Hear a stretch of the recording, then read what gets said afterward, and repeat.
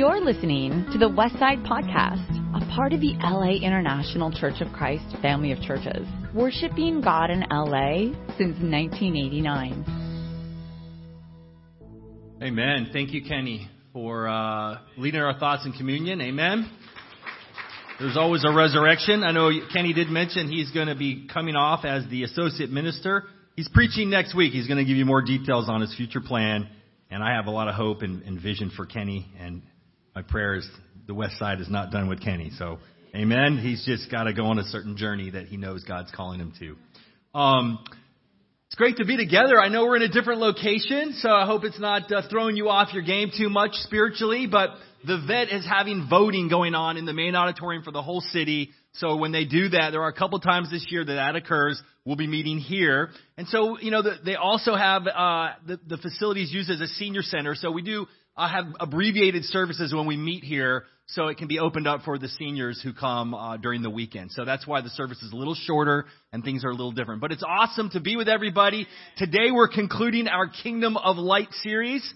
And as well is our special missions offering, something as a congregation we've been doing for over 3 decades, because we are a fellowship of churches all over the world, 150 nations. And those different churches that got started, over 700 churches, were started by congregations like this who had a vision to look beyond themselves. So thank you for doing that. The little index cards on your chair are for you. There's one for every person, and there's a pen every other chair. And since we no longer give in a actual giving with money and the active giving we don't get to do, we do it online. I wanted today for us to have the actual act of participating in an act of worship by writing on the card your name, and many of you have already given your special, right? What you've given or what you're going to give or what you plan to give by the end of the month to meet the goals of our special mission. And if you're visiting today, this is no obligation whatsoever. We as a church support work all over the world, and we prepare for this. So much biblical background for it. We're going to talk a little bit about that today, but I wanted to get you prepared for what we're doing today. So I want to read a verse. It says in Matthew chapter 4, verse 16, says, "The people living in darkness have seen a great light. On those living in the land of the shadow of death, a light has dawned." And the title of today's sermon is "A Light Has Dawned." We need a light to dawn in our life to brighten our perspective in a dark world. I don't know if you know this. I've mentioned it a few times. I've recently taken up surfing. And if you've ever heard of surfing, they have a thing called dawn patrol. You get up before dawn, right? And I'm doing that for mental, spiritual, and physical health. And we don't live too far from the beach. I was like, if I don't do it now, it's not happening. So we live here in Clover City, and it's a 10-minute drive. So we thought we got to take advantage of this blessing. And what's awesome is getting up early in the morning before the sun is fully risen, driving out to the various beaches and all the surf areas after checking your surf report. And when you're out there and you get in the water and the sun is coming up, there's a serenity. There's a power. There's an expectation of hope. You ever get up really early and watch the sun? A lot of us love the sunset. What about the sunrise? Right? There's this excitement. There's this, wow, this can be an incredible day. And as the sun rises and the sunbeams just shoot over the mountains and they begin to brighten up the area you're at, a hope can enter your heart.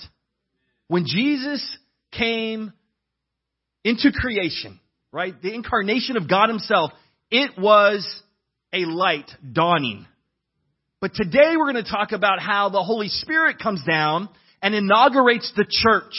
And this is a light dawning for all of humanity, for all of history. As Kenny mentioned, today is the day of Pentecost. And so Acts 2 in verse 1, it says, "When the day of Pentecost came, they were all together in one place." Pentecost. What does that mean? The word Pentecost means 50, right? 50th. And of course, that's in Greek. The day of Pentecost was an annual festival that the Jews were asked to celebrate to commemorate the harvest being brought in. Now, historians as well have shown us that that was actually the same time when Moses went up on the mountain on Mount Sinai and was given the law from God, right? And then brought that down, and that inaugurated the nation of Israel, right? This incredible nation that spread the message of God and through whom Jesus came. So the day of Pentecost was known in the scriptures as the Feast of Weeks or the Feast of First Fruits.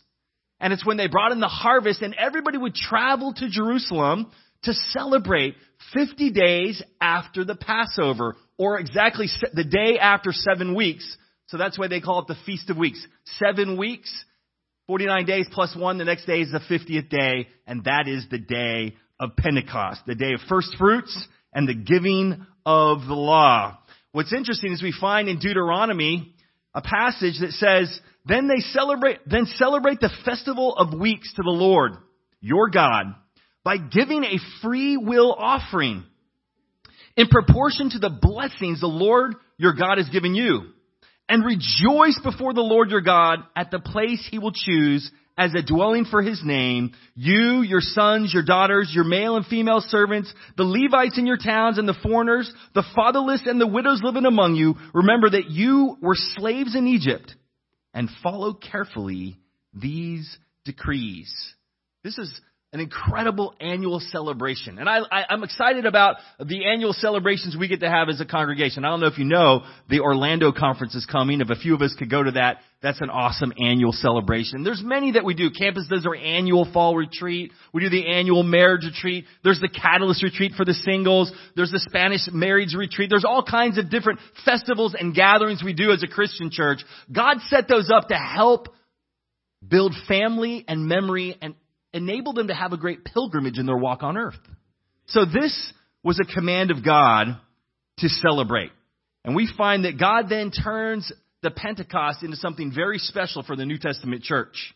So I want to read a little bit about that.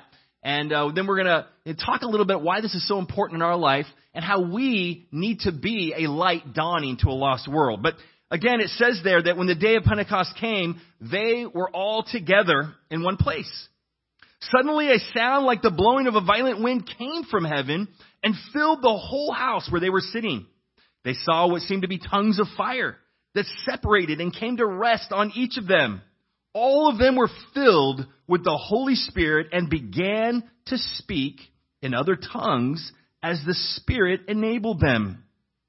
Here we find the fulfillment of the Old Testament prophecies that predicted the fulfillment of the Spirit coming out and residing with mankind. Of course, Jesus had told them, God will pour out his gift upon you. And this is the fulfillment of that act. It is the light of hope because it empowers the church at this point. And so Jesus was now not simply there physically, but he was spiritually present for every disciple for the rest of time. And we find in verse 5 and 6, it says, Now there were staying in Jerusalem God-fearing Jews from every nation under heaven. Well, why were they there? It was the, annual festival of the weeks, festival of the first fruits. When they heard the sound, a crowd came together in bewilderment because each one heard their own language being spoken. We all speak a unique language. Some of us speak, how many of you speak a language other than English? Raise your hand. Okay. That's awesome. All right. Even if you don't speak in the language other than English, you speak a cultural language from your upbringing, from your experiences, from your family, from just kind of how you are. You have a cultural language and you are needed. You are crucial for a light to dawn in other people's hearts. Every nation came and they heard them in their own language. The Holy Spirit came down because his plan was to empower us that we would be little Jesuses with our own cultural understandings and connections and likes, and therefore we would be able to connect with all people in all places and all time. You get to be a part of the light dawning when you are a part of the Christian church. And of course, the church launches here in Acts 2. And we see that Peter gets up and culminates his sermon about the death, burial, and resurrection of Jesus. And he simply says, Therefore, let all Israel be assured of this. God has made this Jesus, whom you crucified, you're responsible. But he's made him the Lord and the Messiah. And then we all know this verse, or many of us do. He gives them the keys. How do we then respond to this, Peter? And Peter replied, Repent and be baptized, every one of you, in the name of Jesus Christ for the forgiveness of your sins. And you will receive the gift of the Holy Spirit. The promise is for you and your children and for all who are far off. 2022. All nationalities are far off, and they can see the dawning of a new life in Christ through the Holy Spirit coming down.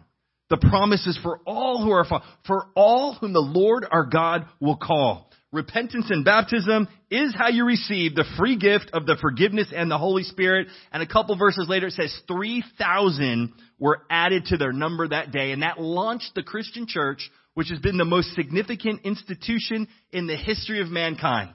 It's made the greatest difference in the history of humanity, and it will continue to make that difference. And we are needed now desperately, church. Desperately. When you look at the polarization of our world, and when you look at the darkness descending on the world and the pain and the tragedy that our country has to deal with every day reading the news, and the sad reality is now we almost get to have the mind and sense of God who understands things through God's technological gift to us. We now, sadly in many ways, but can also be a great gift, we know all the evil going on and we can find out all the good going on almost in a day just looking at your phone. There's a verse that says when Jesus come back, it says every eye will see that. I often wonder, well, how could every eye on earth see him physically return? By looking at your phone. I mean, it would be on TV if he came out of the clouds, right? He's coming back, you know. You'd be looking at it, wow, every eye would see him. So that verse started making sense to me, right? Today, have you responded with repentance and baptism to this light dawning in our lives? God's calling all of us to respond that way. But the other thing is he's calling us to this mission to change the world. And, you know, the celebration of the first fruits was celebrating the blessings he's giving you, but then bringing a special offering. And we do that annually because we know how important it is to change the world. And so I want to close out simply with this concept. And I want you to see it when the church started. It says all the believers are together and had everything in common. They sold property and possessions to give to anyone who had need. And the Lord added to their number daily those who were being saved. I remember years ago giving to special missions we did every year. My wife sold her wedding dress, right? It was a beautiful wedding dress. And she did it why? Because she said, well, I won't need it again. I said, that's a good point. I guess we could have given it to our daughter, maybe. But, you know, she'll probably want a different one. But she's like, but I want to sacrifice. So I was like, all right. So she did it to sacrifice for souls, for change. And there's a story of a millionaire who came to his old church and he told the story. He says, you know what? When I was a young boy, I gave the last $5 that I had. I gave it all. I put it all in the debt. And now here I am, a multi-millionaire. An older man got up to do the closing announcement and he said, I dare you to give all you have again. Church, we built something amazing. I dare us to give it up again. Have you thought back about your heart and what we've done building 700 churches? You know, we need another 700 because the world needs a light to dawn. The question is, will you be a light dawning to a lost world? Will you be a light dawning to a lost world? You've just listened to the Westside Podcast. For more information about our ministry, please visit thewestsidechurch.com or laicc.net.